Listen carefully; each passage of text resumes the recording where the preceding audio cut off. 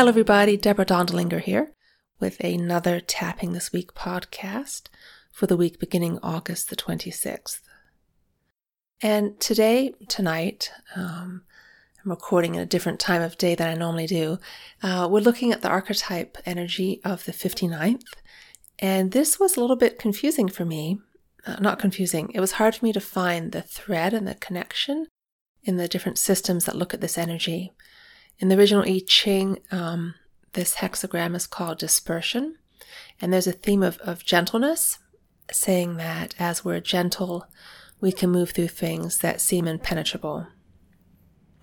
In human design, this gate is called sexuality, and it's about a seductive sexual energy that has different forms, and it's about reproduction and creativity.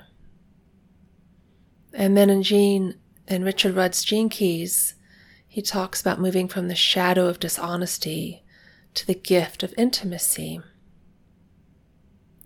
And as I thought about these three different systems and also the meditations I had done on this last year, what came up for me was the gentle question of how are we connected? And if you remember last week when I did some tapping on the 29th archetypal and the energy of yes and no, we talked about saying yes as a way to please people. And the conclusion that I came to that came to me as we were tapping is we say yes because we want connection. And then we move to the 59th archetype, the energy we're experiencing now. And it's, am I available to be connected to you, to be intimate with you, be honest with you? And what are the masks that we hide behind? And the way we feel connection is in our heart space. I mean, yeah, there's the physical connection of sex, but that's not where this energy this archetype calls to me at all. It's the heart space and how are we connected. So as you sit and take a deep breath, or if you're standing and walking, as you pause and take a deep breath, and breathe into the heart space.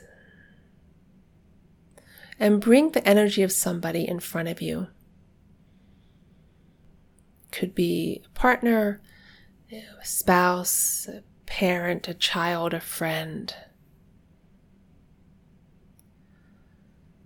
And ask yourself the question, how are we connected?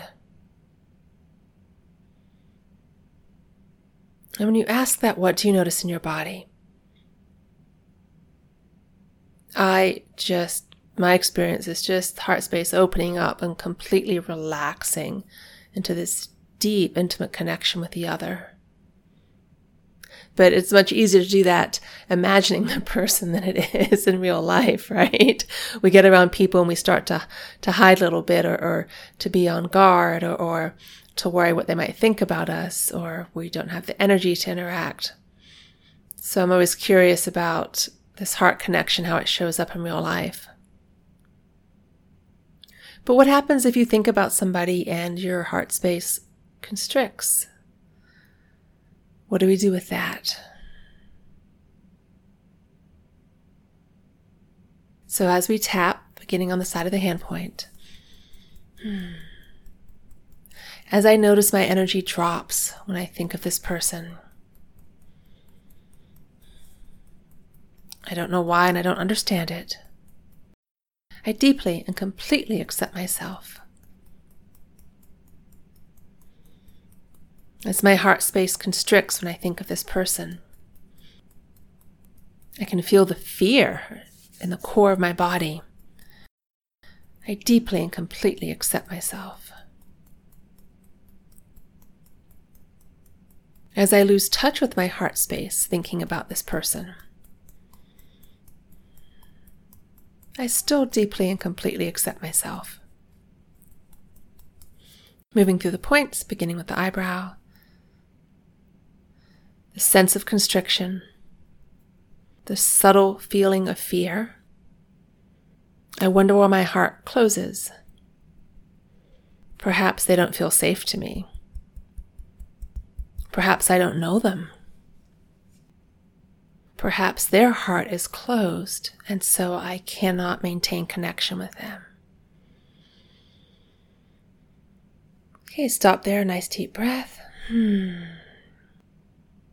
So if your heart did constrict a little bit as you thought about this person that you want to be in connection with or that you are in relationship with, I think that backs us up to the very question from last week. And do we want to be in relationship with this person? There's like a door. It's a gatekeeper. It's a gate. Do we want to be in relationship? And if the answer is yes, then we can turn to the heart space and see how available we are and what it feels like when we connect with them. But if you think about as a kid, all the times you were told you had to be in relationship with somebody without checking in with your intuition or your sense of what felt right. You had to sit in a certain place in the classroom. You had to have certain teachers as adults as teachers. If you were subject to any sort of abuse or unwanted touch, you had to be touched if you didn't want it. So as children, we don't have a lot of autonomy to say, yes, I'm available to this relationship, or no, I'm not. And I'm curious how that carries over into our adult lives and really claiming our decisions to be in relationship with another. So let's tap on the childhood aspect. As I think about all the times I was not in charge as a kid, I didn't get to say yes, and I didn't get to say no very often. I deeply, completely accept myself now and then. As I think about all the times I didn't get to say yes and I didn't get to say no, I'm open to the idea now of reclaiming my internal autonomy and authority in saying yes and no. As I notice this deep desire I do have to connect with the other, once I have said yes to that person, I honor myself, my heart space, and my ability to notice my yeses and my nos. Okay, moving through the points, beginning with the eyebrow. I didn't get to say yes. I didn't get to say no. I didn't get to say yes. I didn't get to notice who felt good to me and who didn't. I didn't get to act on that noticing. I have the space now to notice. I have the space now to notice whether it's a yes or a no. Okay, stop there, take a nice deep breath. And if a particular story comes to mind or a person comes to mind from when you're a kid that you didn't get to say no to, go ahead and tap on that privately or on your own. Just tapping through the story very gently. If it gets too intense, back off and tell the story from a more distant perspective. And as we go about this week, I invite you two things. One is just ask yourself, how are we connected? There was a man who yelled at me today. He thought I should have stopped for a crosswalk, and I did not think I had to stop at the crosswalk. The people coming across were far away from it. They weren't even in it. They weren't ready to cross.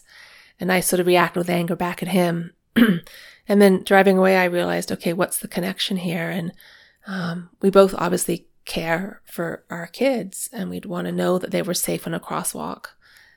So that's the story. That's the made-up story. That's the connection I have with him. And you know what? I have also yelled at people in crosswalks for not stopping. So I share that connection with this person very deeply. Now, am I going to invite him into my heart? No, I don't know him, and it's not a yes to me. But we can still ask the question, how are we connected? And the other invitation for this week is to notice before you go into a room, before you talk to somebody at the store, before you pick a line to check out at, notice which one appeals to you, which one calls to you. We're reawakening the subtle cat-like sense of where we want to go and where we want to be. We're powerful creators, and as we show up, not hiding, but as we show up, we can connect more with the people who we say yes to in our lives. Okay, thanks for tapping. This was a harder one for me. It was harder for me to find the words on this one, so I hope some of it makes sense to somebody. And those of you who are on my email list, I sent out a survey in the last email list, and I love getting the responses. I just had 6 questions asking about how often you tap and what would help you. So if you're on my email list, please do the survey. And if you already have, thank you. And if you're not on my email list, you can find it on my website, EFTwithDeborah.com. Okay, thanks bunches, and I'll talk to you next week. Bye-bye.